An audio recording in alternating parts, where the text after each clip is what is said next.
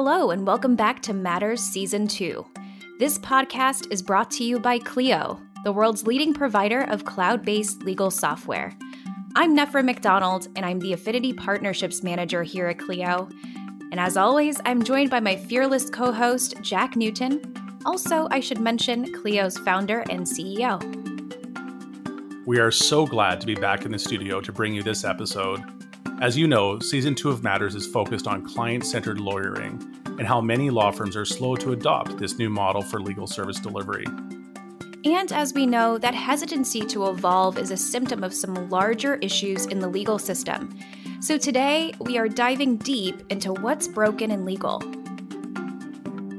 And Nefra, because we are solution-oriented people by nature, we're also going to look at what needs to improve and how lawyers and law firms can adjust to suit the needs of clients in this rapidly changing business environment. To bring all of this to life for you, for this episode I spoke to a practicing lawyer, a legal industry expert, and a data scientist. Tackling how to fix legal isn't easy, Jack, but I think with the caliber of guests we have lined up, this is going to be one for the books. And speaking of books, if you're interested in learning more about adopting the client-centered model in the legal industry, check out Jack's book, The Client-Centered Law Firm. Thanks for plugging the book, Nefra. Now, to get into our topic, our first guest today is Erin Levine. If you don't know of Erin, she is the founder of both a successful family law firm and also a burgeoning legal tech startup that is changing the way people navigate divorce. After the launch of her online do-it-yourself divorce platform called Hello Divorce, the American Bar Association awarded Erin its James I. Keene Memorial Award for excellence in e-lawyering. And at the 2019 Clio Cloud Conference, Erin received the Reisman Award for Legal Innovation. The work she's doing is absolutely changing the game. In her conversation with Jack, she shares perspective about what's not working in legal and how she's going about fixing it. I think there is a real disconnect between how consumers access other services and products versus how they interact with legal. And it causes a lot of frustration on the consumer's part. I think part of it is that we view law in a vacuum, primarily because law is so complex and we don't have much time or energy to think outside of it, nor can we bill for it in the most. So it becomes this thing where we have created a system where we expect that once the legal issue is resolved, everything else in their life will fall into place. We don't coordinate with other products or services that could really help people through whatever problem that they're facing. So the legal issue may be resolved, but then they're sort of left flailing and uncomfortable and not too happy with their lawyers. Maybe popping up a level and thinking about how this broken legal system is actually falling short in terms of what it should be delivering to consumers that have legal problems. Can you talk about some of the concrete ways you see the system as it stands falling short? Sure. And I'm sure that most of your guests will say the same, but I have to start here because it's so glaringly obvious. And if it's not, people need to know that the vast majority of people can't access the legal help that they need. They can't get meaningful help or information in a way that solves their problem. And of course, on the other side of things, there's this huge opportunity for lawyers that we are completely missing out on. The 75-80% of people that really need some help, but our model, for the most part, especially that billable hour model, doesn't necessarily lend itself to a model that's going to be profitable for the lawyer and also work to solve the consumer's problem. Tell me more about why you think the legal system needs to change. I think that the legal system needs to change because it's not working. It's not working for a lot of lawyers and it's not working for a lot of consumers. And we can do so much better. As an example, I'm in the process of getting my house ready for sale. And I had somebody working on my house doing some painting, and he told me that he received a 3-day notice to leave his property. And he was very concerned about it and didn't know where or how to look for the information or services that he might need. And he had a interesting situation in that he wouldn't necessarily be considered a tenant. He would be more considered a lodger. But in many cities and states, there's laws around that will be able to help people avoid being kicked out at the last minute, especially during COVID. So he had no idea where to look, what was the reliable information, whether or not he would need a lawyer, and if so, how to obtain one. That's a big problem right there, because lawyers have this huge opportunity to gain trust with their consumers by providing reliable information that isn't necessarily motivated by fear and doesn't necessarily wait until there's a critical problem at hand. If lawyers could start to reach out to people long before that, to be able to help avoid some of these problems, to provide this reliable information that will help people access their rights and know what their responsibilities are, then not only will that lawyer or that service be top of mind when somebody has a challenge with something like landlord-tenant rights, but these lawyers will now be able to access the clients that they might not ordinarily have been able to.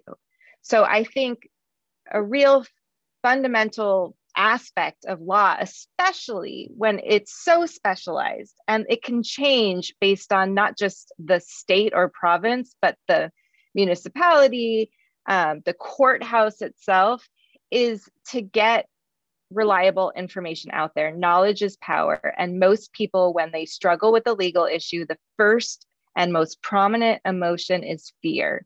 And people do really irrational, messy things when they're scared. And so if we can help to alleviate that fear, if we can really put our thoughts, our energy into education, then it's going to benefit the profession and it's really going to benefit our community. And frankly, if we don't do it, somebody else will. And I don't know about you, but I don't like the idea of non-lawyers educating people on their rights and responsibilities unless they have a very solid understanding of the different nuances that come up in the law. Like, it's going to be a very long time before we can change the legal system, until we can actually change how courts operate, change how we interact with the legal system. So right now, our biggest focus needs to be, in my opinion, on how people navigate that system and helping people, to the extent possible, opt out of it entirely. So Erin, you obviously saw part of the legal system that you viewed as broken when you founded Hello Divorce. Can you tell us a little bit more about the opportunity that you saw and how you brought to bear new thinking around how you might be able to approach divorce? Definitely. What I saw was that I had a team of really well-intentioned, good lawyers, kind lawyers, and yet our cases were still getting completely out of hand. Super expensive for the consumer and exhausting and heartbreaking for the lawyers. One thing that I wanted to do was, it was very clear that there was a need that no matter what, if you are getting a divorce, you have to go through a legal process. There's no way around that. That's what this country says you have to do, and quite frankly, most of the world. So how can we help navigate people through that process with lawyers, but without going through a messy, expensive, heartbreaking, angry process?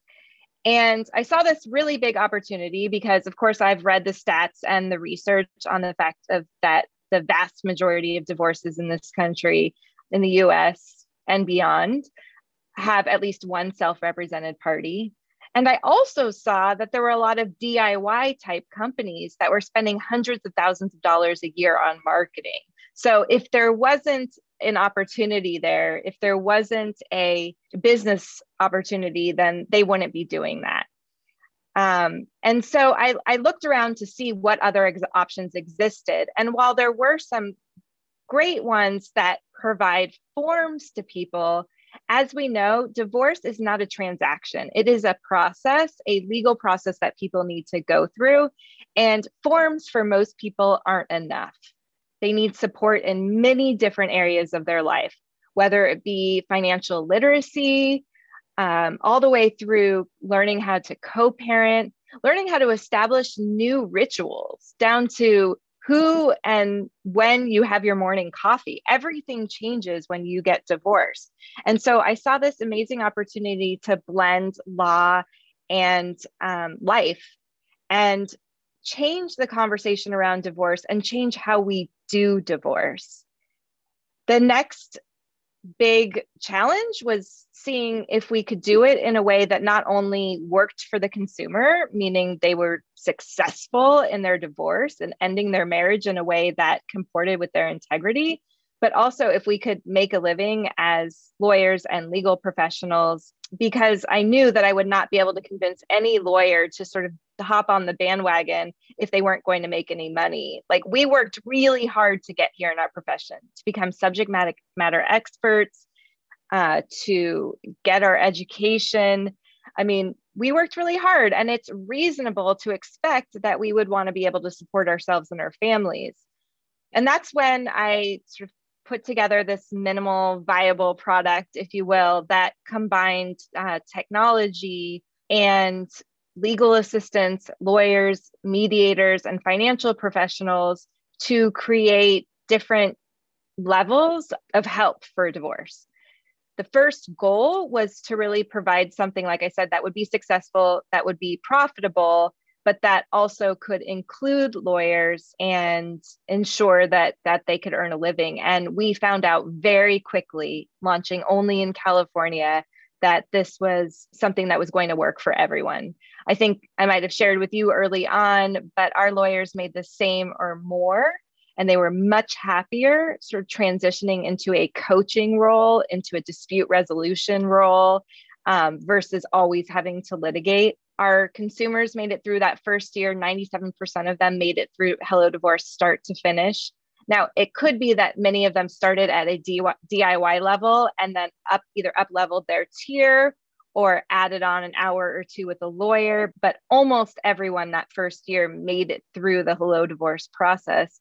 And because we were leveraging so much technology and legal assistants who go far beyond the law. In fact, legal assistants, I think, side note, are the most underutilized profession in our industry, because to become a legal assistant, you need to have so many different skills other than like being able to fill out forms. So really maximizing their use, bringing in lawyers only for what they are best at what they enjoy, and then continuing to iterate on our software so that we could not only provide the tools to get the divorce done, but provide the support that people need as they're traveling from, as I like to say, we to me. I went off on a total tangent there, and I'm not sure if I answered the initial question.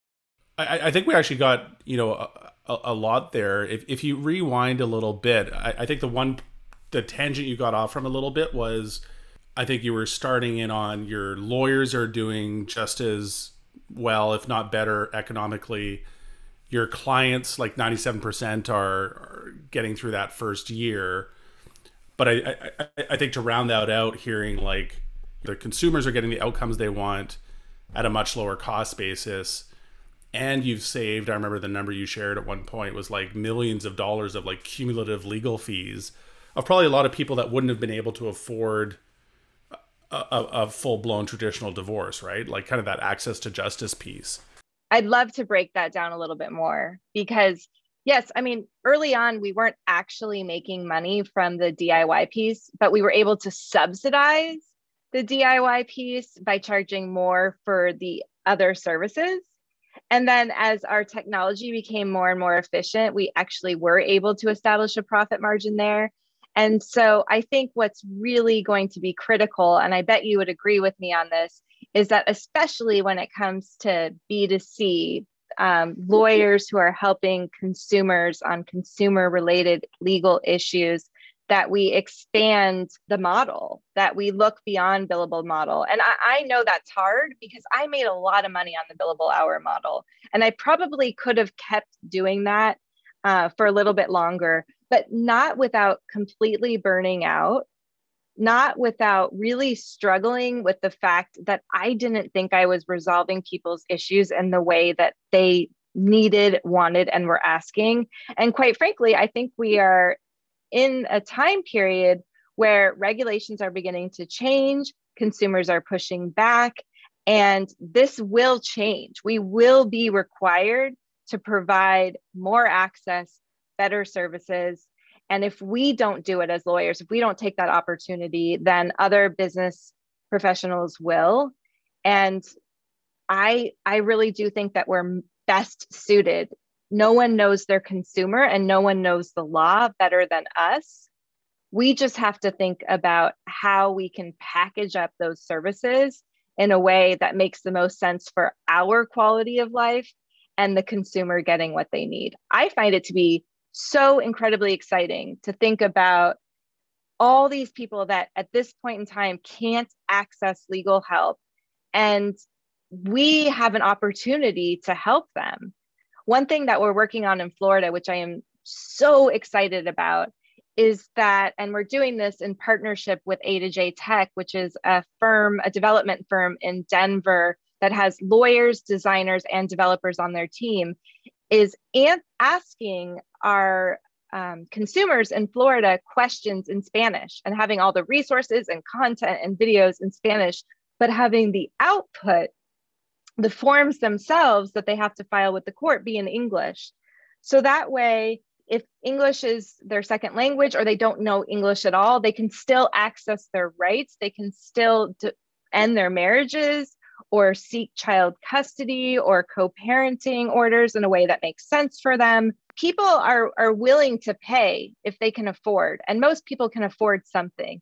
And they're a lot more willing to pay for lawyers if a huge part of their legal issue was resolved through technology and legal assistance or maybe financial professionals. I've never had someone say that they were really upset about the fact that they had to pay for 1 or 2 or 3 hours of time with a lawyer. But I can't tell you how many times in my own practice I've had people say, why is the bill $20,000? So it's a huge headache off our shoulders. And at the same time, we're getting to serve people that ordinarily wouldn't have access. And it's those people that make too much money to be able to qualify for something like legal aid, but they absolutely don't make enough money. They might not even have $500 in the bank to be able to pay for a lawyer in the traditional sense. I feel like for me, the big takeaway from what she's saying, because it came up a lot in that conversation, is that lawyers know both the law and consumers of legal services better than anyone, which means that lawyers are perfectly set up to change this broken model. Exactly. And I think the really important piece there is that lawyers need to do it before someone without the care for their clients and the respect for the law does it first. There's a huge opportunity for lawyers that's right there for the taking. Like Erin said, law firms really need to start thinking about offering potential clients the meaningful information and help they're looking for. Yeah, and to start looking at the billable hour service model, which is not often in anyone's interest. It leaves the lawyer burnt out and the client frustrated and angry. So, how do you change a system that's broken for both lawyers and their clients? That's what I spoke to Jordan Furlong about. You might remember Jordan from episode 1 of this season. He's a legal analyst and consultant who founded the Law 21 blog, and he really laid out for me the key areas that need to change in the legal system.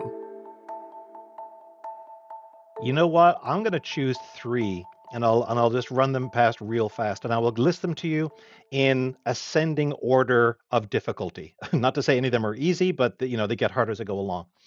The first would be to establish a regime of legal services regulation that has public trust.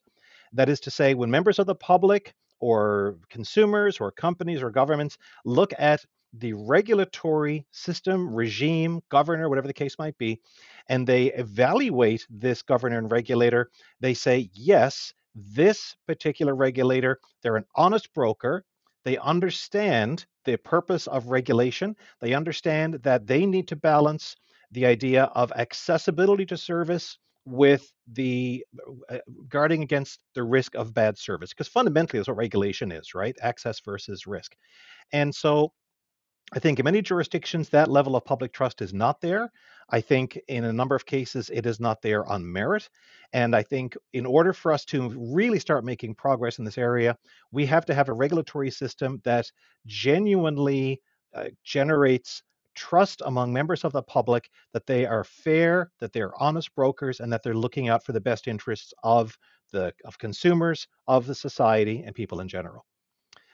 Second thing we need to do is to fundamentally reconsider the lawyer formation process. How you go about bringing a person from the first day of law school to the day when this person considers themselves correctly to be an independent, competent, proficient, confident lawyer.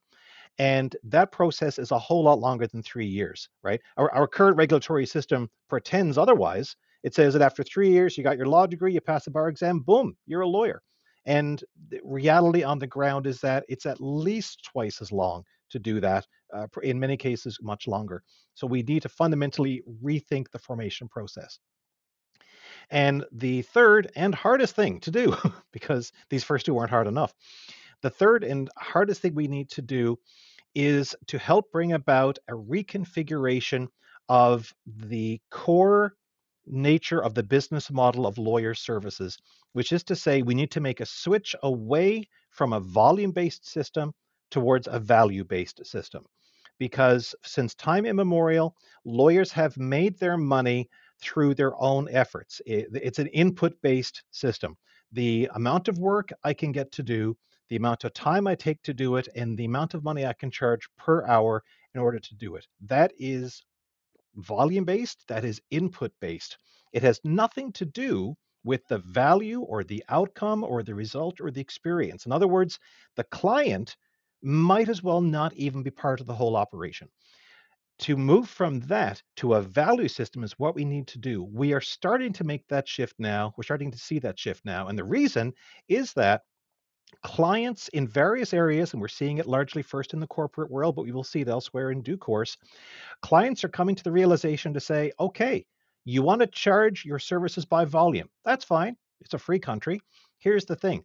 It's in our interests to diminish that volume as much as we possibly can, to do as much work as we can for ourselves, to integrate solutions of various kinds into our own systems and processes, to find other suppliers for bits and pieces of the work that we don't need you for, such that when we do need you to solve our legal problems, they are very high quality, they are very high stakes, they are very complex, and we're happy to give that to you at that point, but there's going to be a whole lot less of it than there was before.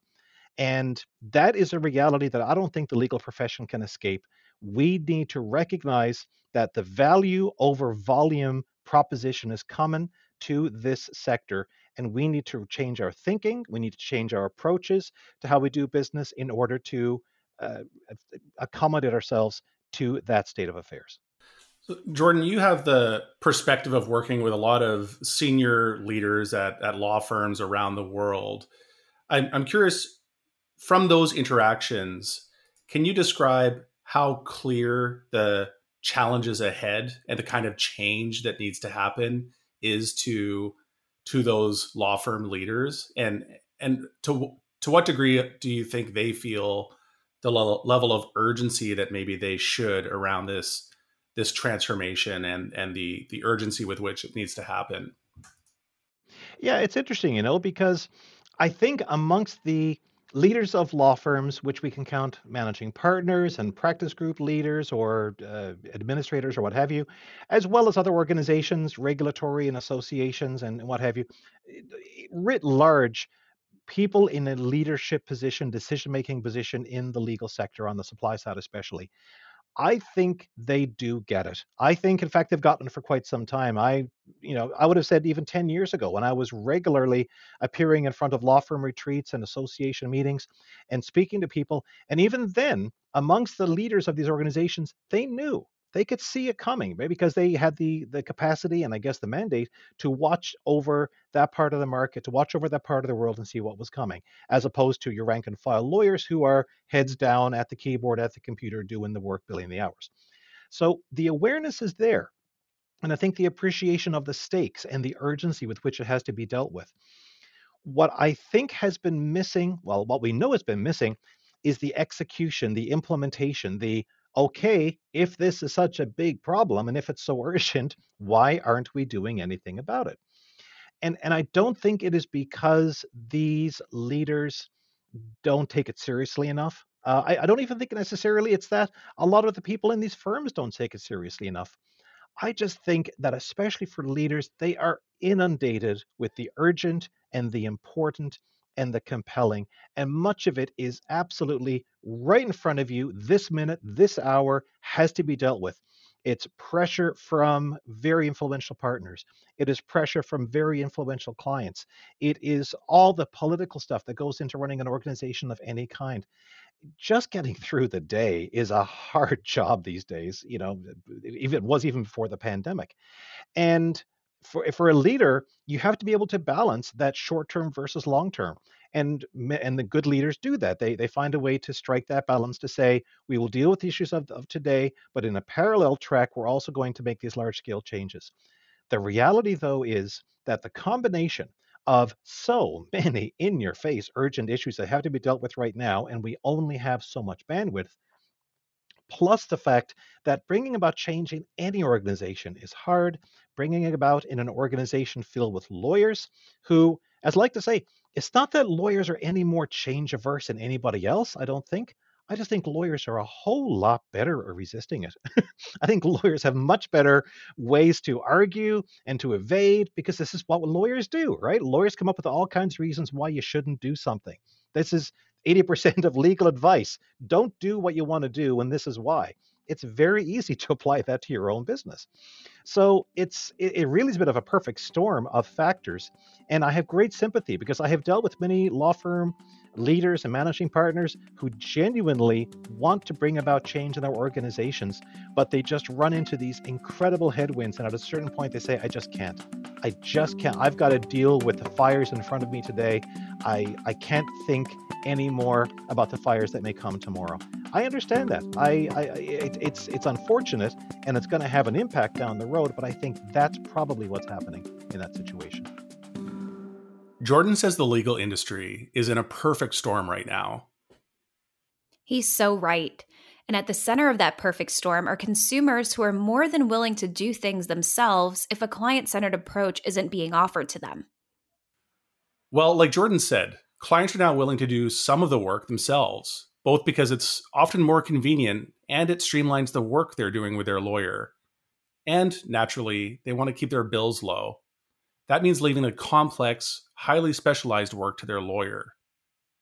This is one of the trends we're seeing in the legal space, and there's data to back it up, which we referenced in the 2020 Legal Trends Report. In 2018, the World Justice Project released the results of a 2017 survey and their report, Global Insights on Access to Justice. And their poll found that 77% of Americans and 86% of Canadians with legal problems did not turn to an authority or third party to help resolve their issue. In Mexico, that number jumped to 89%. Those numbers are really indicative of the problem here. That's a huge population of North Americans not being served by the legal industry in any kind of meaningful way. I also want to key into something Jordan said that I don't think we've heard much so far this season.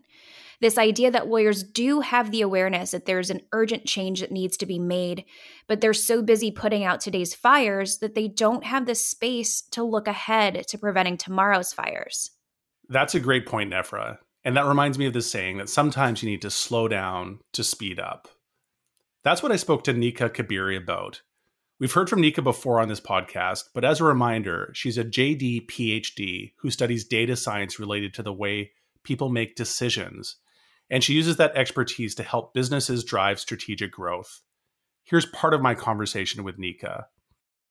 It feels like a lot of that mentality around fighting not to lose is kind of endemic to the legal industry. And this risk aversion, all sorts of macro level factors that we see with lawyers basically saying, if I play it safe, maybe I can eke out a living here and find a way to survive, instead of thinking, I'm going to play to win. I'm going to build a really thriving law firm by adapting to these rapidly evolving and changing consumer expectations. Can you talk about what you see as maybe some of the structural issues in the legal industry that set it up for at least a struggle when it comes to innovating and adapting? Totally. I see two things happening at the same time. The first is just status quo bias, which is this preference for things being the way they are. It's safe. It's safe for things to stay the same. You are much more likely to regret something you do than something you don't do. And this is from research in behavioral economics. So a lot of lawyers are really kind of stuck to, or they feel this inertia, they get stuck to the status quo because it's safer. The regret would be less. They're already in it. They're already experiencing the returns from that. It's not terrible. But it's not enough to win the fight. It's enough to survive. And we don't even know how long it is. That law firm these days can just survive doing the status quo anymore either. But the other thing that I see in addition to status quo bias is this idea of loss aversion, which is that we are much more likely to value what we have than what we could get.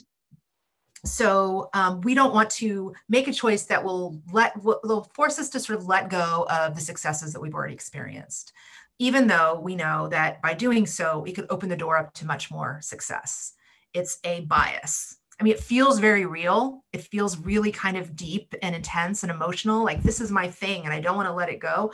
But it is your mind playing tricks on you. Because if you think about things rationally, taking new steps, adopting new approaches, new practices that can be proven, analytically proven to level up your practice, that is much more of a rational reason to adopt new technologies than an uneasy feeling.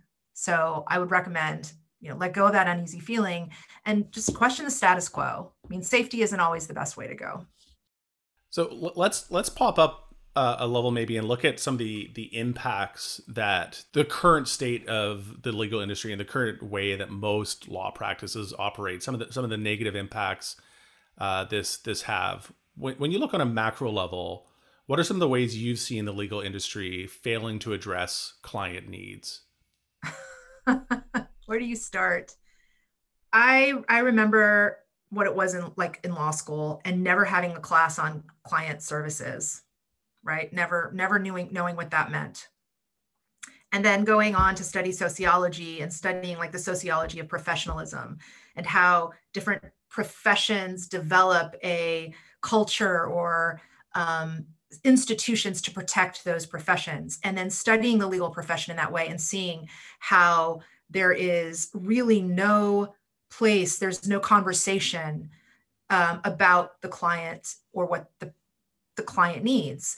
It's, and most professions are this way. It's about furthering the professional. It's about elevating the professional as a professional, when at the end of the day, lawyers are public servants. And, we as business people are public servants. We should all be serving the public to some extent. And I'll bring it up, I brought it up before, I'll say it again. When you talk about, access to justice as being a product market fit problem, I mean, that's exactly what it is. We need access to justice. Businesses can solve that problem. But the legal profession isn't set up that way. And there's a path dependence there too.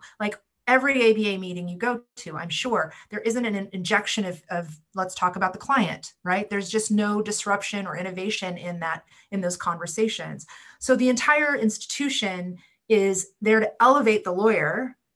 And by doing so, it's not that the consumer is forgotten. It's just the consumer is kind of forgotten. I mean, they are. They're not purposely forgotten, but there's just no room for them.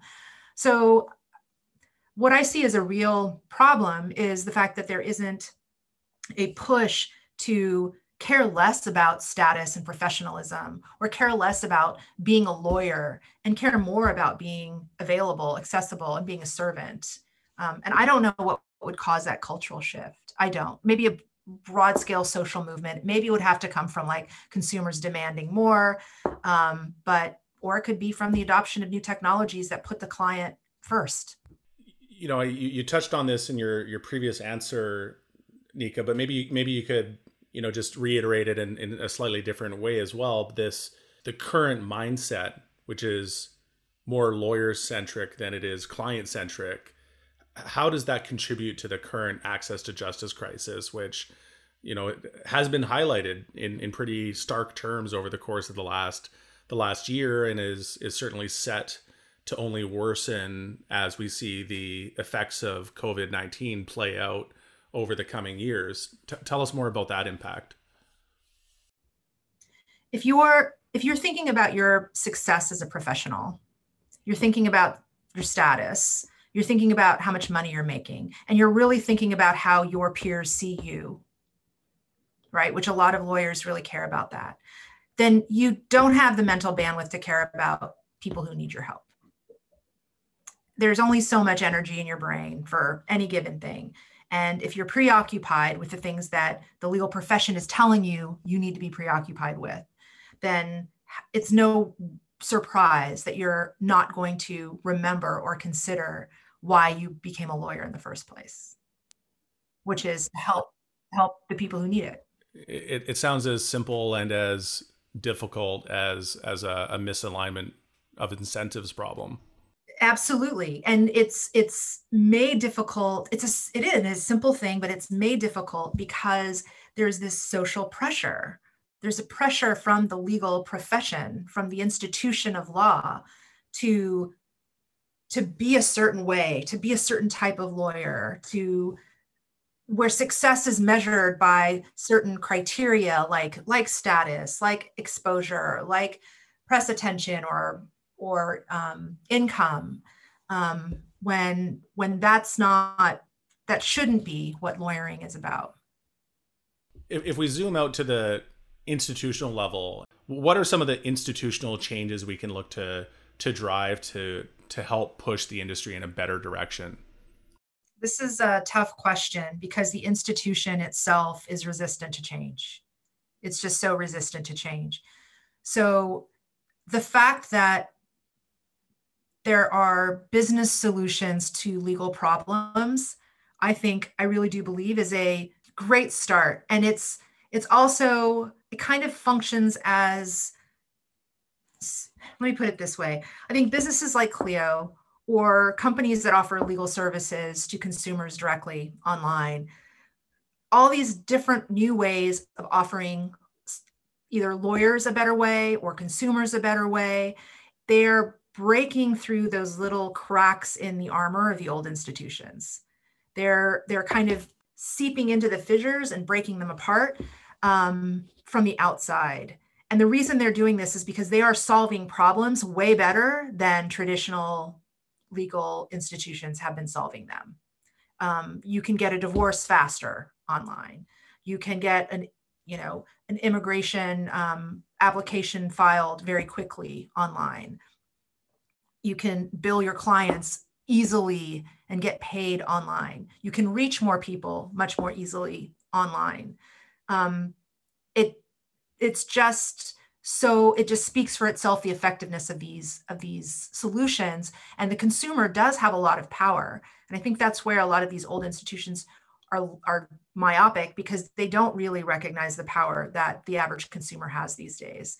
And I think it's not, whatever change happens probably won't come from the inside. It will come from those organizations, entities, businesses that have the consumers back and are actually trying to solve product market fit. They're trying to do what consumers want.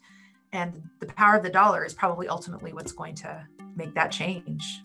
I think there's a distinction to be made between the institution of law and lawyers that are in that institution, because as you know, Jack, Clio knows a lot of lawyers who are on board with this change. Like, there are lawyers out there who are fighting that fight and wanting to really help, like good people doing good work, wanting to really help their clients in the best way possible. So it's not like it's an uphill battle. Like, we have a lot of advocates in the legal profession. The institutions are just holding them back.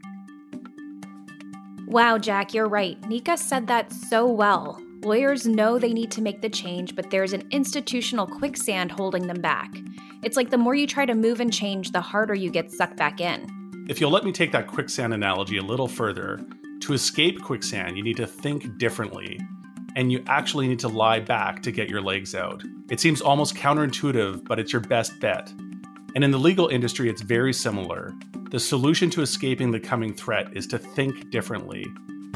And that brings us to the end of the episode, which is where I ask you, Jack, what are you taking away from this conversation? What's sticking with you? You know, after hearing from Erin, Jordan, and Nika with all their perspectives, this answer for me is four-pronged. The first takeaway is that lawyers know they need to adapt and change. They have that awareness and that the problem is urgent. Secondly, it's really the legal institution that's holding them back from changing. It's a system built to have immediate attention paid to current problems and not to prioritize long-term structural issues. Third, what really needs to drive this conversation is figuring out what kind of services will be so meaningful to clients that they're willing to pay for these services. And that leads us to our last piece, and that is that we need to apply business solutions to legal industry problems. That's something that feels uncomfortable to a lot of practicing lawyers and law firms, but it's necessary. So the path is quite clear. It's just about having the vision and taking the initiative to make that shift from being lawyer-centric to client-centric. That's how to escape the quicksand. Well, Jack, you've led us perfectly into the preview for our next episode. Join us next time where we'll really break down that difference between lawyer-centered and client-centered. We'll compare and contrast those two models and see where we end up. Well, until next time, Nefra, it's always a pleasure. And to our listeners, thanks for tuning in.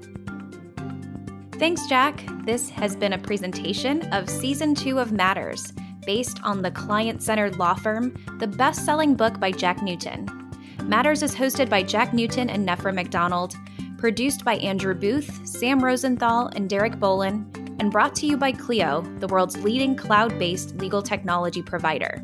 Be sure to subscribe to Matters wherever you get your podcasts so you never miss an episode. If you'd like to learn more about Clio, please visit us at clio.com. To read Jack's book, search for The Client-Centered Law Firm wherever you buy your books.